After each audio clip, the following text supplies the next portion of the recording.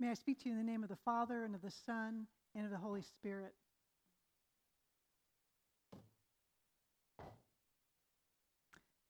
Advent is here. The word Advent means coming. And we hear that in our Isaiah reading, a bidding for people to come. And we hear of Jesus' second coming in our gospel reading. Come, respond, move towards something. But what?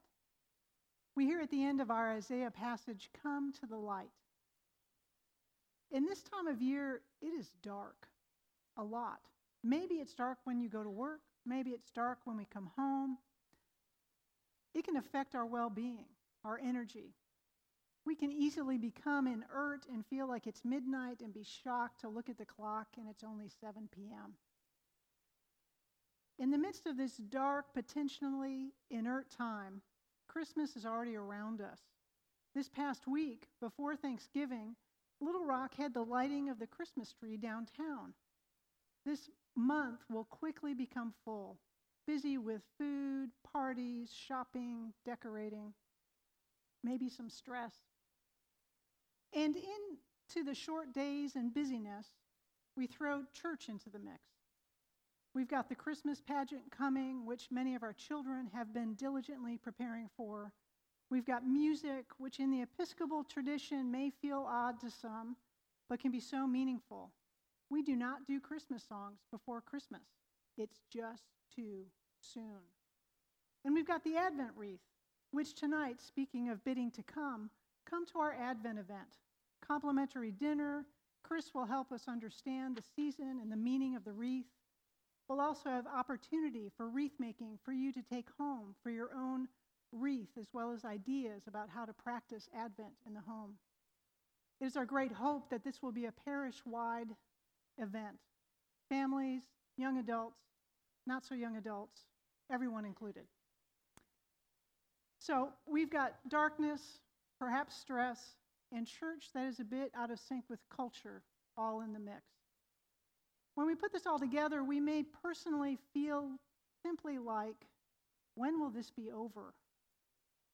Jan Richardson, in her Advent devotional Night Visions, helps us take stock a bit. Here's what she says. The season of Advent means there is something on the horizon, the likes of which we have never seen before. It's not possible to keep it from coming because it will. That's just how Advent works. What is possible is to not see it, to miss it, to turn just as it brushes by you, and you begin to grasp what it is you miss.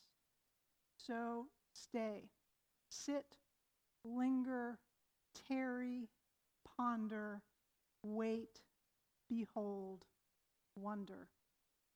There will be time enough for running, for rushing, for worrying, for pushing. For now, stay. Wait, something is on the horizon. Our readings today circle around ideas of darkness and light and time. We mentioned it's dark outside a lot right now, but darkness is more than nighttime. It can infer a moral quality, which we hear in our Romans passage. Let us then lay aside the works of darkness. And Paul provides a pretty long list of examples there. Darkness can also infer to a more cosmic flavor. We also hear in Romans, put on the armor of light. Why do we need a word picture of armor? And we hear in Isaiah, come, let us walk in the light of the Lord. There is a light belonging to God and a dark that is not. We live in the midst of kingdoms in conflict. In our contemporary culture, we additionally add a meaning to darkness, suffering, or difficulty. Those times where we do not know where God is, and maybe we do not know where we are. This might be circumstantial, a medical diagnosis, grief over loss, or spun from all kinds of things. St. John of the Cross, a 16th century monk, is famously known for his writing called The Dark Night of the Soul. It's actually a poem about those things we encounter that must be dealt with to draw us closer to God. St. John is asserting that darkness is a gift, a means to God in a way. We glimpse the importance of darkness for growth as we consider a seed planted in the ground or the womb in which babies develop, a dark place that fosters growth and life. Darkness also forces us to use our other senses. Our sight is curbed. We need to rely and experience awareness through touch, hearing, taste, smell. What we never hear is that darkness is unsafe, that it will harm us. It is something we journey through, something we are aware of in our behaviors, something around us. And sometimes it is a really easy place to literally or figuratively hide. So darkness can be good or not so good. Advent starts in the dark. Israel was waiting for promises to be fulfilled. The wise men were journeying in darkness, watching that star, looking for the Savior. But darkness does not mean the absence of God.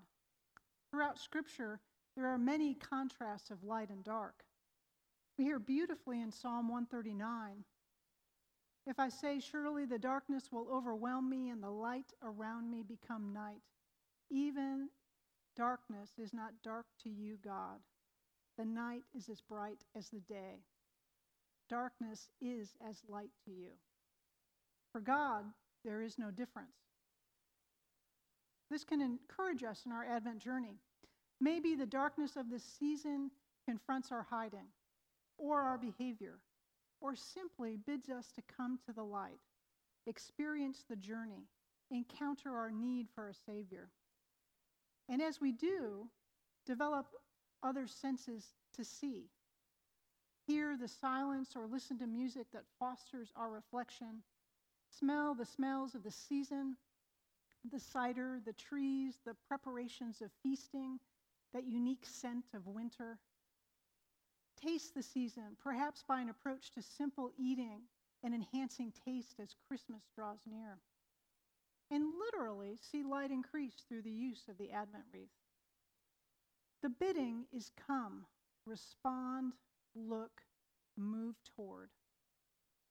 And Advent is long. We become aware of time.